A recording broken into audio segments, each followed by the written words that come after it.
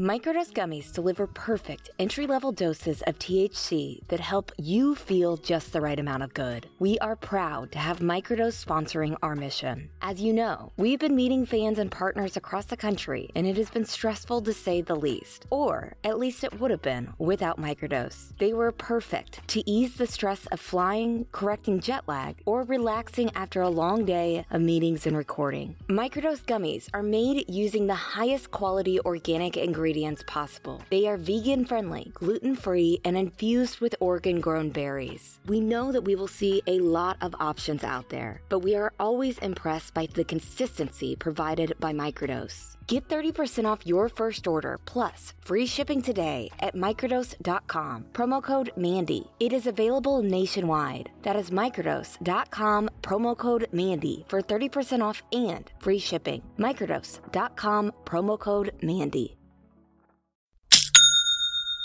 You know that's the sound of another sale on your online Shopify store. But did you know Shopify powers selling in person too? That's right. Shopify is the sound of selling everywhere. Online, in-store, on social media, and beyond.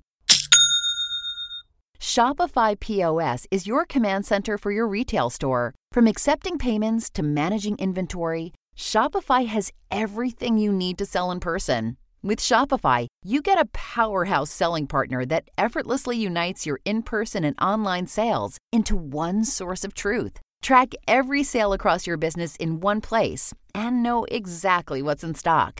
Connect with customers in-line and online. Shopify helps you drive store traffic with plug-and-play tools built for marketing campaigns from TikTok to Instagram and beyond. Get hardware that fits your business. Take payments by smartphone, transform your tablet into a point-of-sale system, or use Shopify's POS Go mobile device for a battle-tested solution. Plus, Shopify's award-winning help is there to support your success every step of the way. Do retail right with Shopify. Sign up for a $1 per month trial period at shopify.com/crimes, all lowercase. Go to shopify.com/crimes to take your retail business to the next level today. Shopify.com/crimes. I don't know how long it will be before Alec Murdaugh stands trial for murder. But after analyzing the defense's strategy, both in court and in the press, we are more committed than ever to shining sunlight on every possible inch of this case. Despite the denials of corruption and empty assurances of those at the very top of the South Carolina Bar Association, we believe the entire system is on trial here. And it's time the prosecution starts seeing that too. My name is Mandy Matney. I have been investigating the Murdaugh family for more than 3 years now. This is the Murdaugh Murders Podcast with David Moses and Liz Farrell.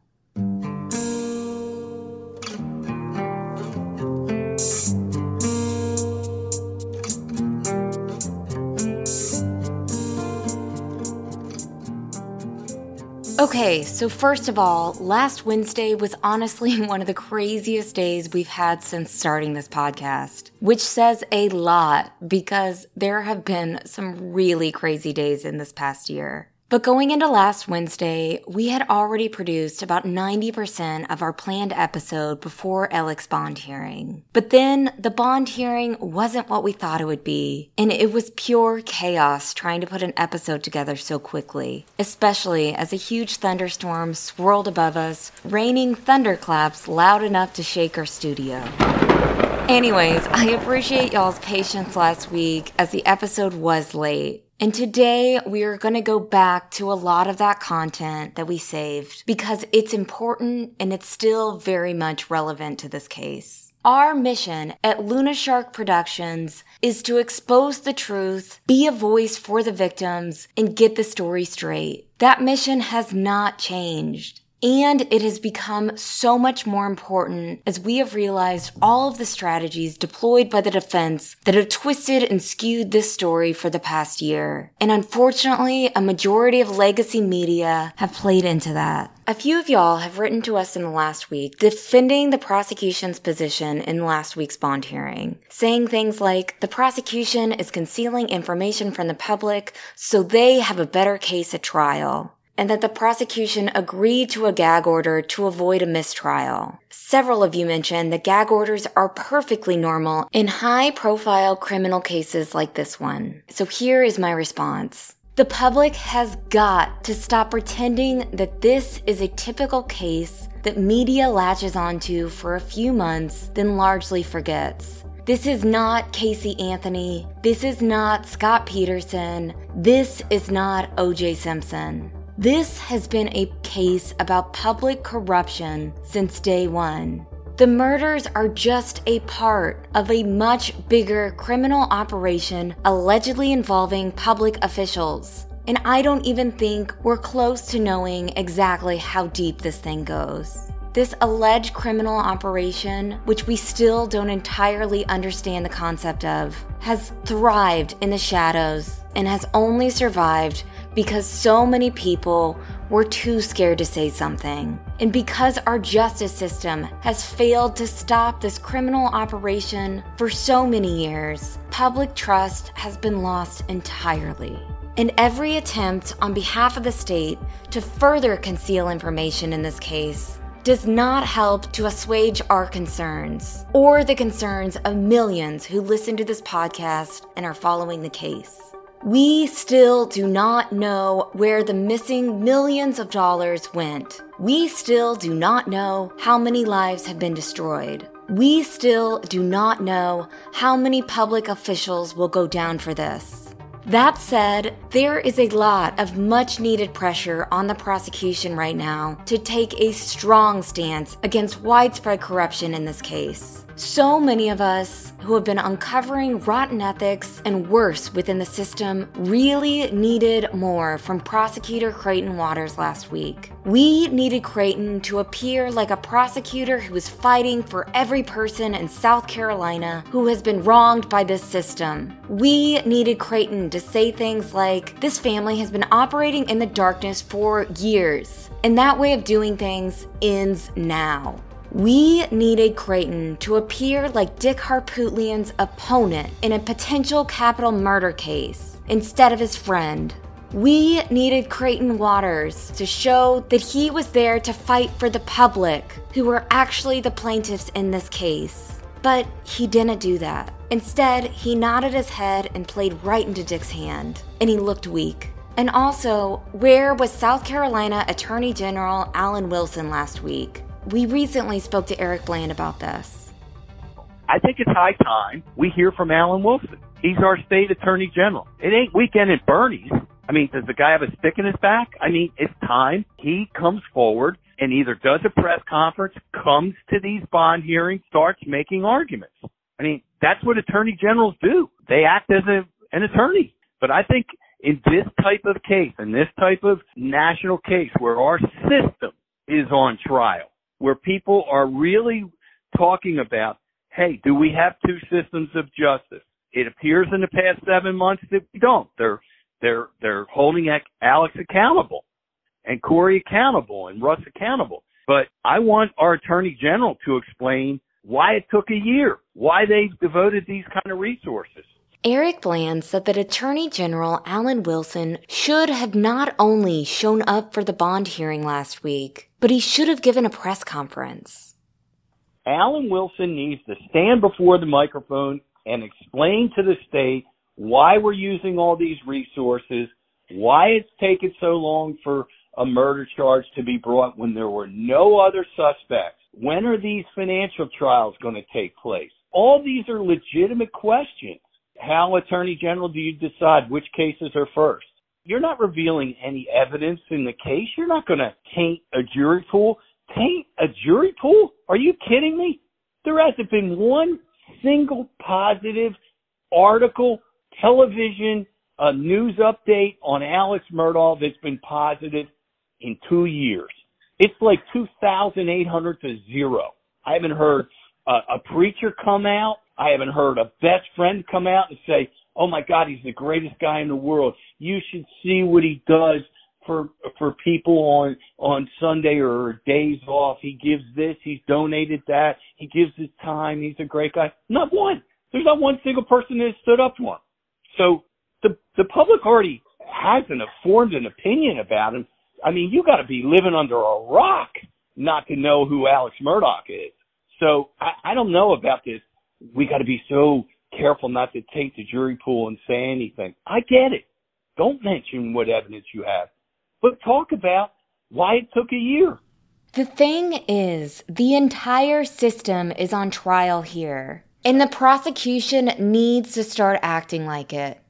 This is not a Friday night barroom shooting murder, okay? This case is bigger than the case itself. This case is about justice and South Carolina justice and our system and how it works. So it goes so far beyond just trying Alex for the murder of his wife and son. It goes to the heart of our justice system. I'm sorry, but he's a public figure. He's a guy that was a law and order guy, a part-time solicitor. His family represents law and order. So to just confine this case to, well, it's a murder of a son and a mother, that's not what it's about. It's so much bigger than that. And Alan Wilson needs to address that. And so does Creighton Wooders. I mean, Creighton's got to put on his big boy pants. This is the big show now. He's in the big show. Dick made it a circus. For a second, let's stop and think about the powerful people who allegedly enabled Alec Murdaugh. Duffy Stone is still the 14th Circuit solicitor. Carmen Mullen is still a judge in that district. Greg Alexander is still the police chief of Yemassee. That is scary, and I will tell you why that's scary. David, Liz, and I all live in the 14th Circuit. Yemassee is not far from us, and its borders happen to stretch over I-95, a highway we frequently have to take. On any given day, any one of us on this podcast could easily be pulled over by Greg Alexander, prosecuted by Duffy Stone, and then sentenced by Carmen Mullen. We're talking about people who have a lot of power in our home, and that is terrifying to think about. It is not lost on us that the South Carolina bar tried its best to twist the public narrative in the Murdaugh case last week. The headline printed in one of SC's largest newspaper, The State, said the Murdaugh case isn't an indictment on the state's judicial system. The author, Beverly A. Carroll, who is the chair of the South Carolina Bar Judicial Independence and Impartiality Committee, basically wrote 7 paragraphs of propaganda, attempting to tell the public that the system is fine and there's nothing to see here. Carroll, speaking on behalf of quote-unquote bar members who are proud to be South Carolina lawyers, attempted to support this claim that nothing is wrong in the system because Alec Murdaugh was immediately suspended, quote, upon revelation of his misdeeds. But the problem is that revelation should have been so much sooner, and that's what Beverly Carroll fails to understand. She also fails to understand that the public has no way of actually knowing whether Alec Murdaugh was reported to the Office of Disciplinary Counsel before his license was suspended last September, because the disciplinary process for attorneys is so secretive and so political. It is entirely possible that this wasn't the first time ODC had heard about these issues. But again, how would we know? The problem is that it took several bodies in Alec's little roadside shooting debacle before the elite members of our justice system started paying attention to Alec Murdaugh. And only then did they notice that something might be up with this guy, because at that point, they could no longer ignore it. The problem is that Alec Murdaugh and his alleged accomplices were allowed to steal millions of dollars from more than a dozen clients for more than a decade before he was stopped. And we still have no indication whether or not the ODC is looking into Alec's law firm and where exactly the breakdown was in protecting his clients from this kind of theft. We have been told that the state grand jury began investigating Murdaugh's finances before the murders. the South Carolina Supreme Court should have been aware of these misdeeds then, which is also, quite frankly, too late. Eric Bland is among several South Carolina bar members who told us that they very much disagreed with what the bar leadership is saying here. I think the Murdaugh financial crimes are an indictment on our justice system. I'm not sure about the murder, but I think the financial crimes bring so much into question because Alex's behavior spanned, well over 12 or 13 years. It could not have been done alone. It could not have been done without the assistance of those in his office. It could not have been done without the assistance of Corey Fleming and other attorneys that Alex may have worked with. It could not have been done without the assistance of judges. So, I know everybody wants to, take an applause and do a lap and say, look, our justice system is perfect. We don't need to change it. I fundamentally disagree. I think Alex's charges on the financial stuff are a full-blown indictment on what may be wrong with our system. So I don't think our system is fine. I don't think it's flexing but not breaking. I think we're at a real turning point in our system. I think part of the problem is the relationship between legislature and how we choose our judges. I mean, we're only one of two states that do it this way in the country where legislatures choose judges. That's a problem. The fact that only two states do it this way is telling that maybe we aren't doing it the right way. I think that lawyers in the legislature have this immunity that they can't, cases don't get called to trial and they kind of can set their own schedule. That's not justice at all. I think the whole way of the secretive way we do bar investigations is completely an opposite to what should be done. So no, I totally disagree with these people who say our system is fine and it's working great. And truthfully, if it wasn't for the roadside shooting incident, who knows how long Alec Murdaugh would have had his license for? How can the bar take itself seriously while simultaneously pushing this gaslighting propaganda to the public? Beverly Carroll goes on to say that claims that there are gaping holes in public accountability are not supported by the facts. Well, Beverly, you came to the right place for some facts. The first fact is that the official form to file a grievance against a lawyer or a judge is a Word doc. To use the form, you have to download it to a desktop. Most people use phones these days, Beverly. Open it, fill it out, save it, and then email it to the ODC. After that, it's good luck to you because you will not be updated on where your complaint is in the process, nor will you find out the outcome of your complaint unless it results in discipline. Here are some facts on the outcomes. In the 2021 fiscal year, the ODC received 1,248 complaints against lawyers and judges in South Carolina, and had another 798 complaints left over from the previous fiscal year that they didn't get to. Altogether, that's 2,046 cases, Beverly. Of those, 818, or 40%, were kicked to the next fiscal year. It's not clear on how many of those cases were complaints from 2021. It's also not clear on how old the oldest pending cases. Of the remaining 1,228 cases that were resolved in 2021, 84% of them were dismissed. 84%. That leaves 195 cases for 2021. Here's how those cases ended up, Beverly. 4 of them were, quote, closed but not dismissed. We're not clear on what that means, but it does not sound transparent at all. 6 complaints were closed due to the death of the lawyer. Think about that. Up to 6 lawyers, assuming the complaints weren't all about the same attorney, were about to get in trouble for their behavior in 2021, but then they died. That makes us wonder how long the ODC is holding on to some of these cases, because that seems statistically crazy. Another 6 complaints ended with deferred quote-unquote discipline agreements. Does that mean they got to put off their discipline? Like a gap year for those buying time before their last big payout or retirement? Kind of sounds like it. Here's a fun fact. 107 of those complaints resulted in something called a quote, letter of caution. 9 complaints ended with an admonishment for the attorney. 18 complaints ended with a public reprimand. 13 ended in suspensions, and 22 ended in disbarment. The attorneys in 10 of the complaints were allowed to resign permanently. So, you still with me, Beverly? Good.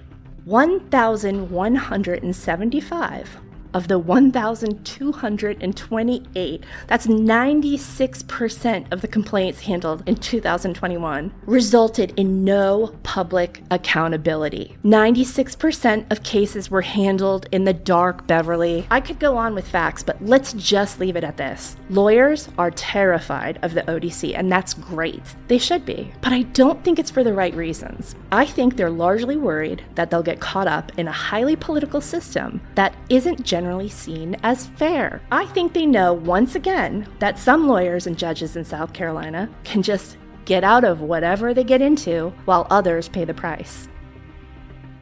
Finally, it's very clear to me that Beverly A. Carroll is unaware of the level of public embarrassment our South Carolina justice system is facing right now. She doesn't get the emails from people in Australia and Germany and Italy and France who are horrified by our justice system. She clearly doesn't get the emails from people in Myrtle Beach and Charleston and Columbia and Aiken and beyond who have been wronged by this good old boy system running South Carolina. But we do.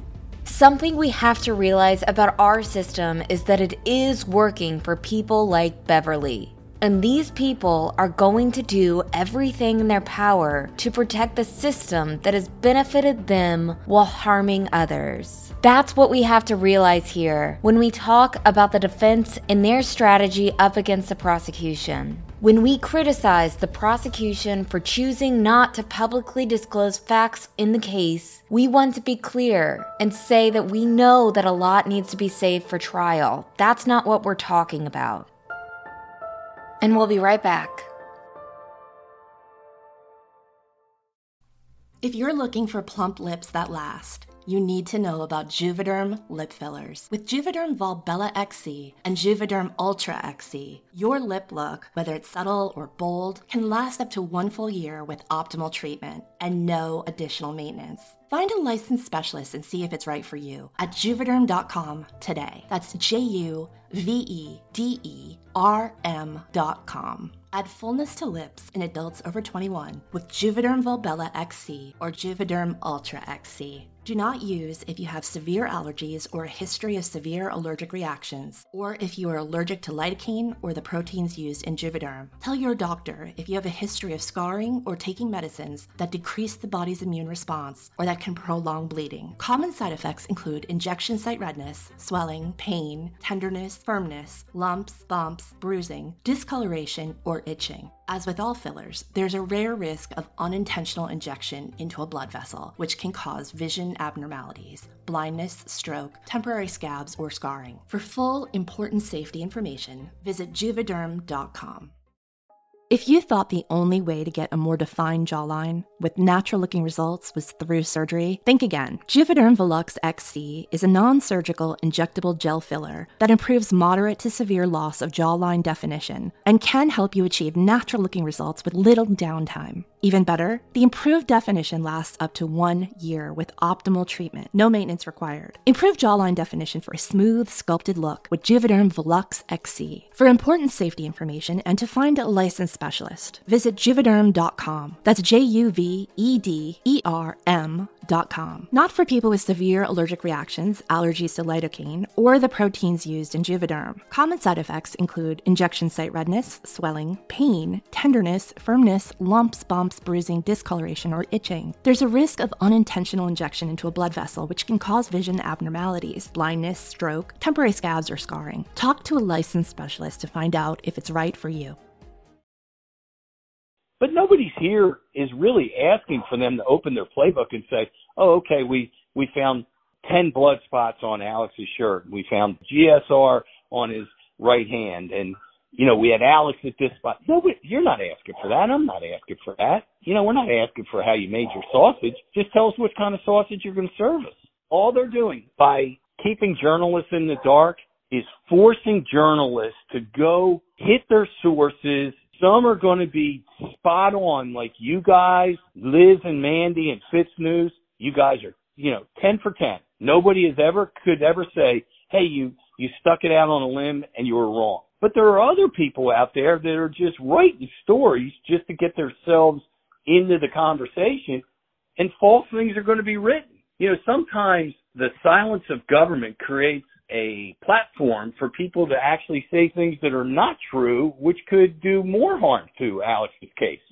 And the indictments offered so few details about the murders, giving the defense an immediate information void for them to fill, which we will talk about in a minute. We'll have David read indictment number 1 to give y'all a sense of what exactly we're talking about. Indictment. At a Court of General Sessions convened on July 14, 2022, the grand jurors of Colleton County presented upon their oath murder, that on or about June 7, 2021, the defendant, Richard Alexander Murdaugh, in Colleton County, did kill another person with malice aforethought, to wit, Richard Alexander Murdaugh did fatally shoot the victim, Paul Terry Murdaugh, with a shotgun, and Paul Terry Murdaugh did die as a proximate result thereof. All in violation of Section 16-3-10 of the South Carolina Code of Laws as amended, against the peace and dignity of the state, and contrary to the statute in such case made and provided. So the second indictment basically says the same thing, but instead that Alec Murdaugh fatally shot Maggie Murdaugh with a rifle. The other 2 indictments on the weapons charges offered no further information. While the indictments did not offer the narrative that we were hoping to get about what happened on June 7th, they did confirm a few things that we have been reporting all along. The indictments confirmed what we have been reporting about the weapons used, that Maggie was killed by a rifle and Paul was killed by a shotgun. The 2 guns used in this have thrown a lot of people off, as so many people assume 2 shooters just by that fact alone. However, the indictments indicate that Alec acted alone in the brutal homicide of his wife and son. And so far, the state hasn't charged anyone else with criminal conspiracy in relation to this crime. Soon after indictments dropped on Thursday, the Murdaugh camp started crafting their post-murder charges spin campaign. Or maybe they were just spinning their wheels. Like we've said before, we were both really worried that the fix was in from the beginning. Immediately, 2 stories emerged from the Murdaugh camp. The first was that the groundskeeper might have done it. Supposedly, he and Paul had gotten into an argument about the seeding of a dove field. And I guess the theory they were trying to put out there was that he then became murderous about it. But, later, not then in the moment. He came back with 2 guns or a friend. We believed that story 0%. The second story was that the killings were connected to the boat crash. Another story that we believed 0%. We get that this was a horrible and traumatic thing, and that the Murdaugh family, perhaps not Alec so much obviously, were looking for an explanation. But to blame good people so casually, so openly, so widespread and without evidence is seriously unconscionable because, again, this is a very small community, and also the Murdaugh's kingdom. They are the law here. When they say something is true, then that's it. It just has to be true, and everyone else has to see to that. The fear and pain and general anxiety they caused people by spreading that story in the aftermath of the murders still makes us angry, especially now that we know Alec is suspected of killing Maggie and Paul. Anyway, the Murdaugh camp storytelling about the murders started to become a choose-your-own-adventure tale in September, when Alec tried to say someone tried to kill him in a drive-by. Was he trying to make it look like he too was being targeted by the mysterious murderer or murderers? He couldn't be Maggie and Paul's murderer if there was a killer after him too. We might never know the answer to this because after the entirety of social media said the phrase, "run flat tires," Alec was now confessing to an alleged plot to have himself murdered so that Buster could get his $10 million life insurance policy, which, by the way, we were thinking about this over the weekend. That story never made sense, not only for the obvious reasons. It strikes us as odd that Alec, a possible narcissist who so clearly wanted to keep the boat crash victims away from his money and his very dark financial secrets, and to that end has since been repeatedly accused of hiding assets, would devise a plan that would end his life and give his son, who is also a co-defendant in most of those cases, $10 million that would then likely go right into the hands of the victims. This family apparently has irrevocable trust funds from Randolph and Big Buster that were set up in such a way as to prevent them from being used to pay plaintiffs in civil cases. They literally thought of that contingency. So are we to believe that Alec thought Buster, who we're told has inherited millions from this irrevocable trust, that A, would need that money, or B, would even get to keep that money, given the way the cases seem to be going? To us, this just seemed to be another instance of Alec trying to recast the story in a way that makes him look like a noble man who had a bad day. That said, this incident then led to the third story from the Murdaugh camp, which was, it was a gang from Walterboro. Alec admitted to an alleged drug dependency to perhaps explain the shooting, which now put the notion of nefarious activity on the record, which then allowed for the gang story. It's like a puzzle piece snapping into place. And for some reason, mainstream media continues to state Alec's motive in that shooting as a fact. To us, it is an alleged shooting. It is an alleged plot. We don't know that Alec didn't think he was choosing the less bitter pill to swallow when searching for a reasonable explanation for that incident. At that time, he was only accustomed to getting out of trouble and skating away unharmed. The future he saw for himself in that moment was likely one in which everyone felt sad for the drug-addicted widower, a future in which his friends at the 14th Circuit Solicitor's Office waited out the media and let the charges go quietly into the night. A few minutes after the SC Attorney General's office announced the news of the indictments, Alec's defense team, Dick Harpootlian and Jim Griffin, through their PR agency, NP Strategy, released the following statement that David will read.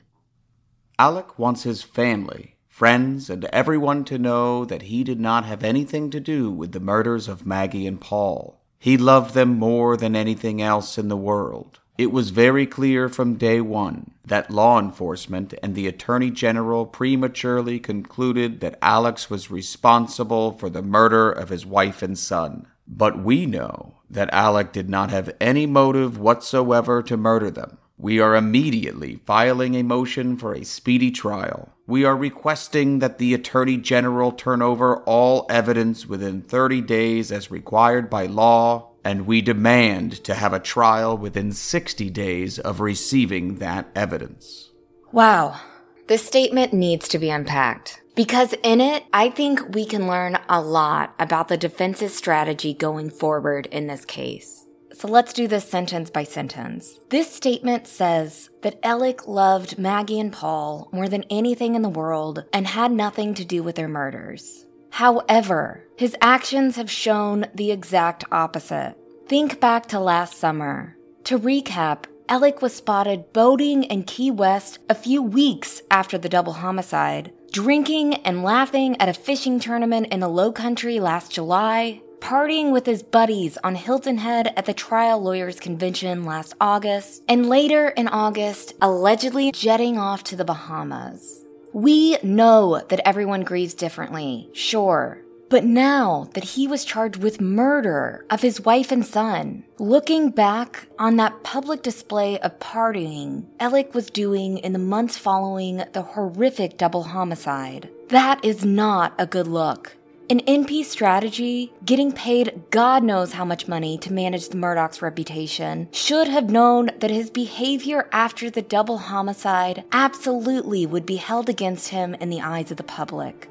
Something else that definitely did not help his case looking back That odd $100,000 reward that Murdaugh offered after weeks of public scrutiny as to why they weren't demanding justice for Maggie and Paul. We will have David read you that statement because it's important looking back. I want to thank everyone for the incredible love and support that we have received over the last few weeks. Now is the time to bring justice for Maggie and Paul, Alec Murdaugh said in a statement issued by the publicist. Buster and I, along with Maggie's mother, father, and our entire family, ask that anyone with helpful information immediately call SLED's tip line or Crime Stoppers. That was, to our knowledge, the only time Alec Murdaugh has ever made a public statement asking for the public's help in finding Maggie and Paul Murdaugh's killers. In fact, when he had his little shooting incident on September 4th, he made another public statement, but he didn't demand justice for Maggie and Paul. Instead, in his statement, it was very clear he wanted sympathy. Here's David reading part of that statement. The murders of my wife and son have caused an incredibly difficult time in my life. I have made a lot of decisions that I truly regret. Sympathy from the public is something that mattered to Alec, and we will talk more about that later when we dive into the motive. But that $100,000 reward that the family offered late last June, there was one part of it that just didn't sit right with most of us. The deadline. Tips needed to be submitted by September 30th, 2021 for the reward. This always bothered me. I spoke with defense attorneys, prosecutors, law enforcement sources, and other journalists at the time, and no one had ever heard of a deadline for something like this. At the time, we thought the reward accompanied by the deadline was just an insincere move by the Murdaugh camp in response to the public asking them to start demanding justice. But looking back now, maybe it was more of a strategy from Dick and Jim.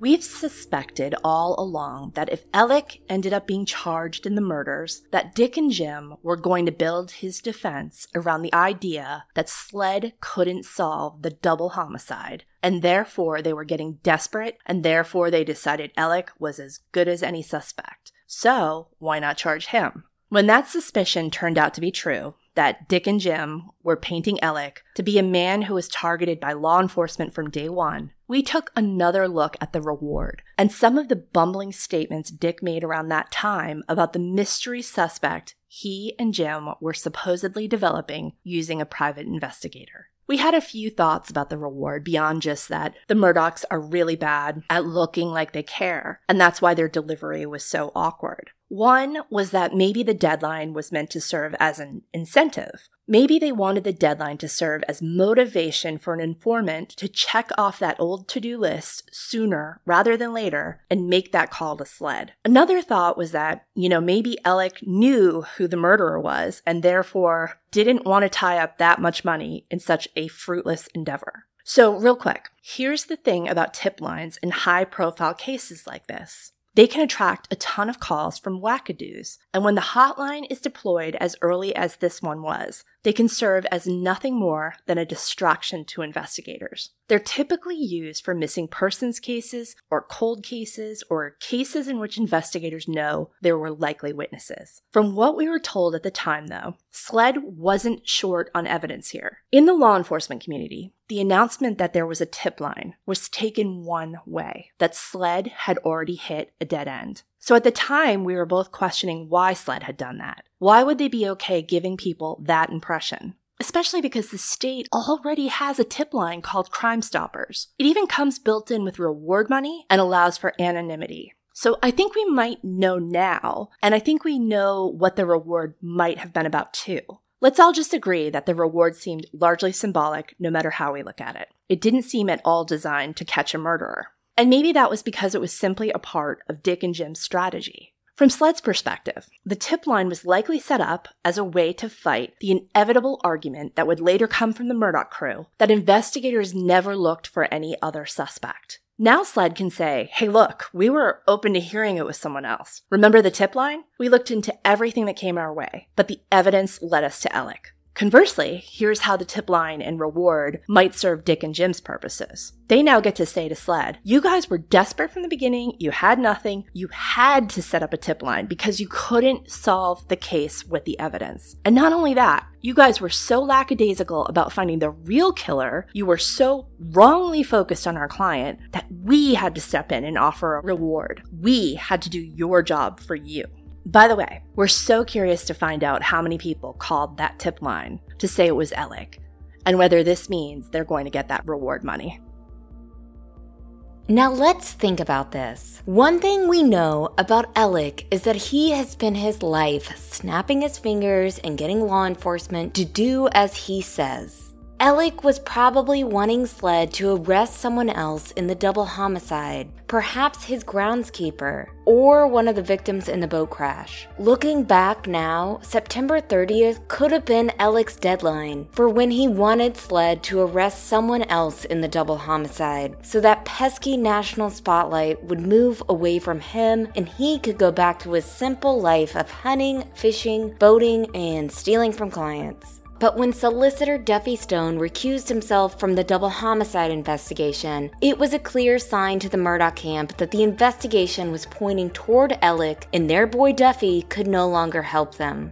I am more convinced than ever that the shooting incident was all a ploy to get the narrative back under his control and to convince the public that someone was after his family. I am convinced that he thought the good old boys from the Hampton County Sheriff's Office were going to investigate the incident and tie that up in a nice little bow for him. Maybe they'd even pin the double homicide on Eddie Smith, since all those other theories weren't panning out. Everything goes back to the shooting on September 4th. And Alec's statement following the shooting tells us everything we need to know about him. I don't believe he ever wanted justice for Maggie and Paul. I believe he wanted sympathy for Maggie and Paul's murders. That is what his actions showed us. And we can't forget the jailhouse phone calls. In the 13 hours of recordings, he never once said anything to Buster like, I am so concerned for your safety, as SLED any closer to solving the double homicide. So back to the July 22 statement from the Murdaugh camp, which claims that Alec did not have any motive whatsoever to kill his wife and son. I want to talk about this because it's a part of the good old boys narrative that I keep seeing on social media. I see so many comments from people trying to understand why Alec Murdaugh would kill his wife and son. And the conclusion we've drawn from all of this is that Alec Murdaugh has all the characteristics of a sociopath. None of his criminal activity will ever make total sense to most human beings who wrestle with basic emotions such as guilt, empathy, and compassion. I realize that it is a lot for anyone, even evil people, to fathom killing their own child. But it does happen sometimes. Look at the Chris Watts case in Colorado. He killed his 2 children and wife, and he wasn't hiding a criminal enterprise like this. He was hiding an affair. Finally, we need to talk about the last part of the statement, where Dick and Jim implied that SLED wrongfully focused their investigation on Alec, when they should have been casting a wider net for the real killer. And now they claim they want a speedy trial. And we'll be right back. Whether it's David surprising me with a sparkly anniversary gift, or we're finding something special for our moms, or even if I'm picking out something for myself, sourcing it from BlueNile.com makes me feel super confident about jewelry purchases. Blue Nile offers thousands of independently graded diamonds and fine jewelry at prices significantly below traditional retail. Blue Nile offers peace of mind with every purchase, with some of the highest quality standards in the industry. From technical questions to budget suggestions, they are here to help you find a piece that you can feel great about, whether you are gifting it to yourself or someone else. If you have questions, Blue Nile's jewelry experts are on hand 24/7 via phone or chat. I love that I can ask about Blue Nile's sustainability practices and all the details concerning each spectacular stone. Experience the ease and convenience of shopping Blue Nile, the original online jeweler. Go to BlueNile.com today. That is BlueNile.com. Did you know nearly 75% of people have subscriptions that they have forgotten about? Rocket Money is a personal finance app that finds and cancels your unwanted subscriptions, monitors your spending, and helps lower your bills so that you can grow your savings. Before we started using Rocket Money, we thought we only had a few different subscriptions. I could not believe when they showed me we were paying for so many subscriptions each month. Some subscriptions, like Rocket Money and Luna Shark Premium, are here to stay, but the rest are a thing of the past. Rocket Money has over 5 million users and has saved a total of $500 million in canceled subscriptions, saving members up to $740 a year when using all of the app's features. Stop wasting your money on things you don't use. Cancel your unwanted subscriptions by going to rocketmoney.com/Mandy. That's rocketmoney.com/Mandy. rocketmoney.com/Mandy. It's pretty ridiculous that Dick and Jim are using the phrase prematurely concluded, given how long it took for the AG's office and SLED to present their case to the grand jury. Speaking of that, SLED and the AG's office have been heavily criticized for not seeking indictments earlier. It's not lost on us that had Ellick been any other person of interest, with less shiny attorneys, he would have been charged a long time ago. So why did it take so long? Some of the evidence took a while to get, such as cracking the passcode on Paul's phone and interpreting the GPS information. The state also had its findings independently verified at the federal level. This case, from what we understand, is solid. It was made on a totality of the evidence, not just a single piece of evidence. When Dick and Jim immediately called for a speedy trial, it sort of snapped into place for us. It was a really good thing that SLED and the AG took so long to shore up the case. Not that we actually think we'll see any so-called speediness in this case, but it seems like SLED and the AG made sure they'd be ready for that request. Speaking of speediness, according to sources, Dick Harpootlian, Mr. Speedy Trial himself, immediately left the country after the hearing and is expected to be gone for a few weeks. As of Tuesday, his gag order motion still hadn't been publicly filed. He did, however, file a very pointed motion for the speedy trial, which actually made me laugh out loud because of how aggrieved and huffy it was. Now, the thing to know about a Dick Harpootlian motion, they're the best. His Rule 5 motions, asking for all the evidence in a case, are so thorough and totally demanding and contain low-key threats. His motions read like a high school girl making the case against a cheating boyfriend. You might think that's a derogatory comparison, but it isn't. Hell hath no fury like a teenage girl with facts, receipts, and righteous indignation. So here's what to know about Dick's speedy trial motion. First, he tells the judge that the state has already taken 13 months to file its charges, so they should be good and ready to try the case now. Then, and I like this part the best, he revisits the 13-month argument and turbocharges it with a healthy dose of, if you can't, then you shouldn't have. David will read parts of the motion.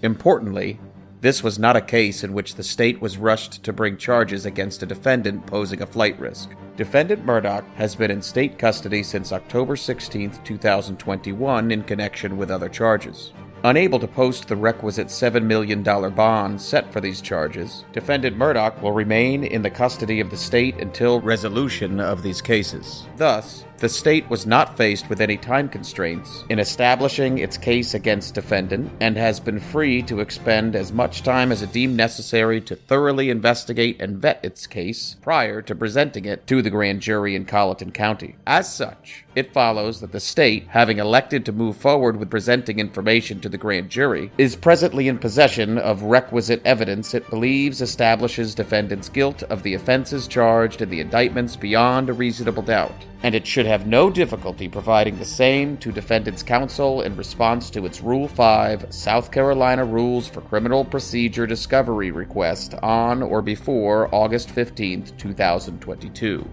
Then, Dick goes for the kill. He tells the court that he's going to be ready in November, and he gives the court the names of 2 judges who could hear the case. Neither of those names is Judge Clifton Newman, the current judge presiding over the case. Now, you'll remember that Dick was super angry when Judge Newman denied Ellick bond in October, and again after the psych evaluation was done. He was so mad that he went to the Supreme Court and filed a habeas corpus, which was basically challenging the Supreme Court to undo the very first decisions by the judge they specifically assigned to this case for pretrial matters. Then, in December, the presiding judge of the state grand jury, Judge Allison Lee, was assigned the case, and the charges that Judge Newman had ruled on got converted to state grand jury charges, giving Ellick another chance to get out of jail. Obviously, that didn't happen, which later led to Dick commenting on how he's never seen black judges do this before. He literally said that during a break in court within earshot of Will Folks, the founding editor of Fitz News. So Dick is already telling Judge Newman it's closing time for him. He doesn't have to go home, but he can't stay on the case. Dick not only points out that the Supreme Court only intended for Newman to rule on pre-trial matters, which there will be many more of, I'm sure, and because Newman signed some of the search warrants in this case, he should recuse himself from the case entirely. Now, there's a good argument, I'm sure, for the judge who signed the search warrants not to preside over the trial for the same case. But Dick seems to forget that just a few weeks ago, another murder client of his was about to have his bond revoked for alleged perjury. The judge presiding over that hearing used to work for Dick, but she didn't recuse herself. I guess he didn't think that was a conflict of interest. Interesting how that works. The two judges Dick mentions in his speedy trial motion are Brooks Goldsmith and Allison Lee. Of this $7 million bond, Allison Lee's. You must be thinking, wait, what? Dick is okay with having Allison Lee preside over the trial? Not at all. In fact, he saved a footnote for her, saying that if the state intends to use any evidence they got in a search warrant that was signed by Judge Lee, then she needs to go too. Then Dick ends his speedy trial motion in the most sanctimonious of ways. Here's David. Based on the foregoing, defendant respectfully requests the court grant his motion. The sooner this case is tried and the defendant acquitted, the sooner SLED can redirect its efforts to an investigation of the true perpetrators of these heinous murders.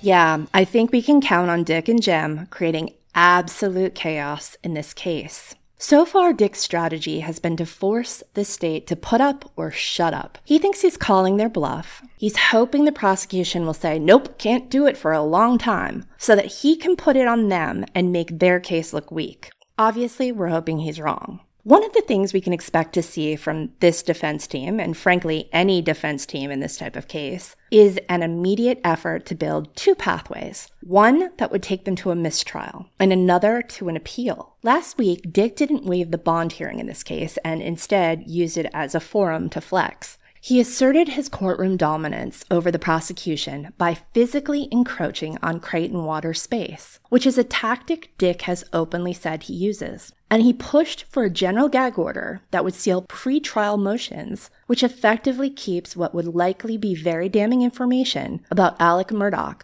away from the public and away from the families. Now, beyond wanting to keep the evidence private for as long as he can, Dick might also have suggested the gag order as another dare for the state, knowing that if Creighton opposed it, he could later point to that as proof that the state wanted to, quote, pollute the jury. Like I said, right now, it's all about path building. Over the next few months, we expect to see a lot of effort going into shopping for a judge, suppressing evidence, and creating all sorts of adversities they can later try to cash in on. Another reason they might be pushing for a speedy trial is that Dick and Jim might think that if they can win this one, the financial cases will be an easy plea deal later. So we spoke to Eric Bland about Harpootlian's speedy trial motion. In a nutshell, Eric thinks Dick is full of it. He was puffing. I mean, come on.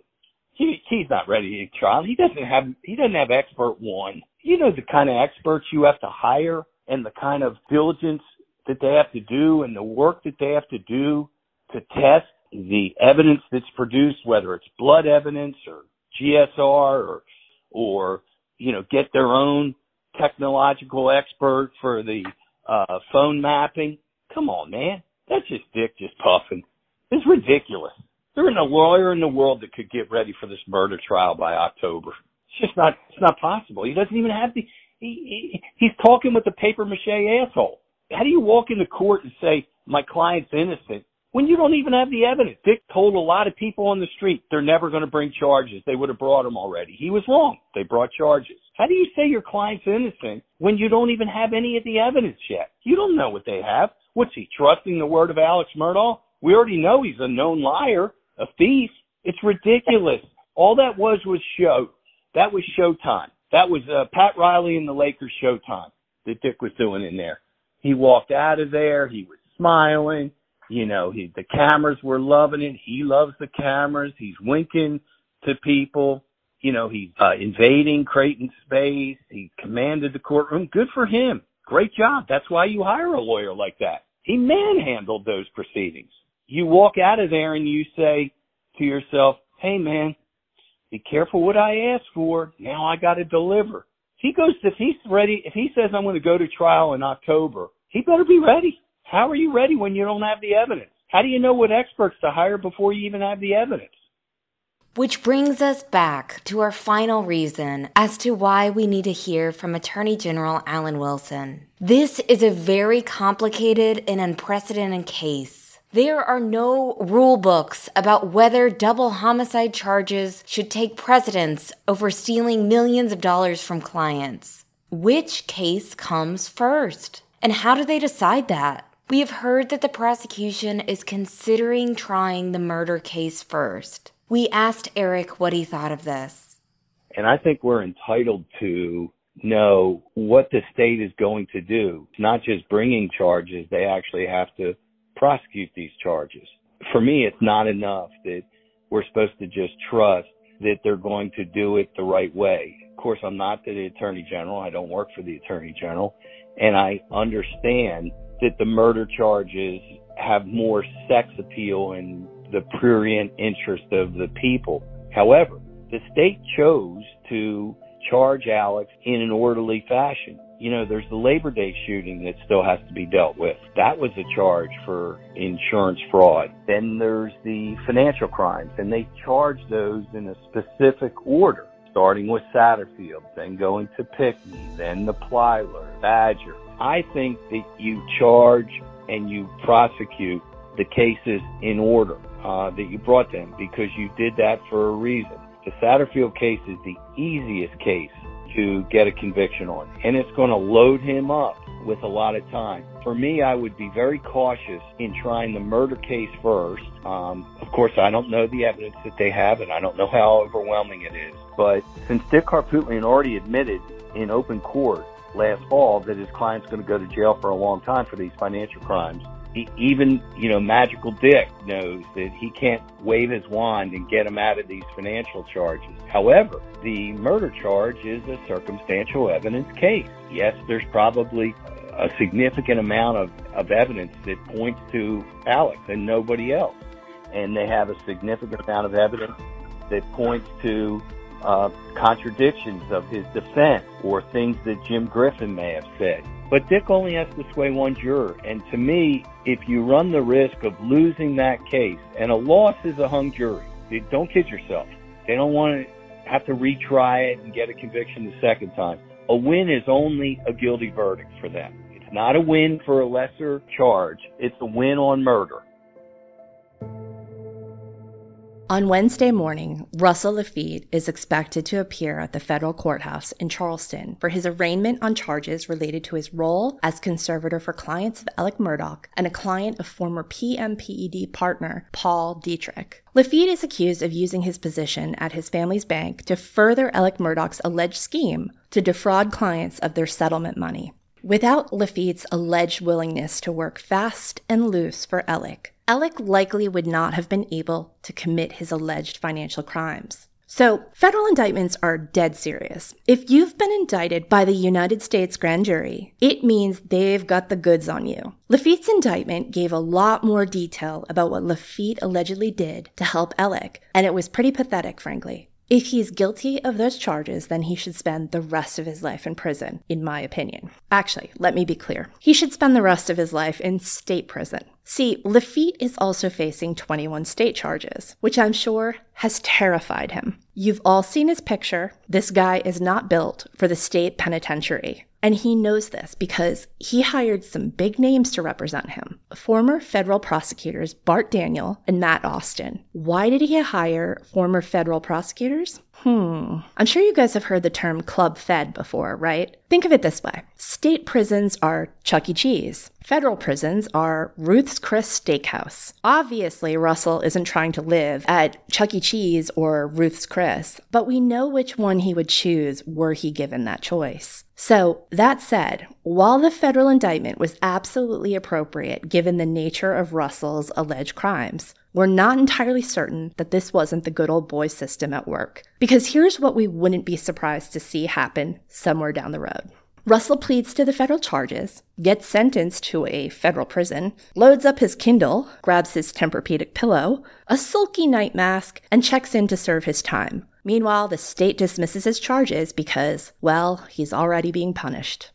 How about Russ Lafitte? Well, you let Russ go to federal court because Bart Daniel's sharp enough guy to get him in the federal jail. He's going to go serve his time in the federal jail. Don't you want to ask, why didn't you bring those charges against Alex in the federal court? Obviously, because they don't want him to plead guilty. You don't have to look over your shoulder every minute of every day. Everybody knows that if you violate it, they keep escalating you into very serious confinement. Right now, financial crimes go to the Seymour Johnson Air Force Base in Goldsboro, North Carolina, or a federal prison in Edgefield or whatever, and it's a red line. You can't cross a red line. You can get close to it, but don't cross that red line or we send you to a more maximum security prison. But Alex, he's gone to the big houses. He's gone where the big boys are, where the murderers, the rapists, the bank robbers, the violent drug guys. Look, I respect the state. That's where they want them to go. That's where the feds want them to go. Which, again, is why we need to hear from Alan Wilson and the team of prosecutors working on behalf of the people of South Carolina. We need to know the strategy here. We need to know that the good old boys will not get off easy just because they hired good old boy attorneys. We need to know they have a plan. And that plan ensures that the countless victims in this case will get justice and all of the criminals involved are actually held to account. We need our state officials to demonstrate that they are doing everything in their power to ensure that this will never happen again. Everybody wants to know, are there two tiers of justice? Is there a system that's for the rank and file that murders their wife out of revenge or rage, or somebody who's an employee in a company that steals and embezzles money? How quick do they get their comeuppance? How quick do they get their trial? Are judges going to give Dick Harpootlian a break that they wouldn't give a public defender or a normal criminal defense attorney? Is a judge going to be that hardcore judge, or is he going to turn on the Judge Ito in the OJ trial? I mean, are we going to explore all of how Alex did this over a 13-year period? And we're going to go and go and go through every door, even if it leads us to judges. That's what I'm talking about. Or are we going to just kind of button this up real quickly like they did with his disbarment?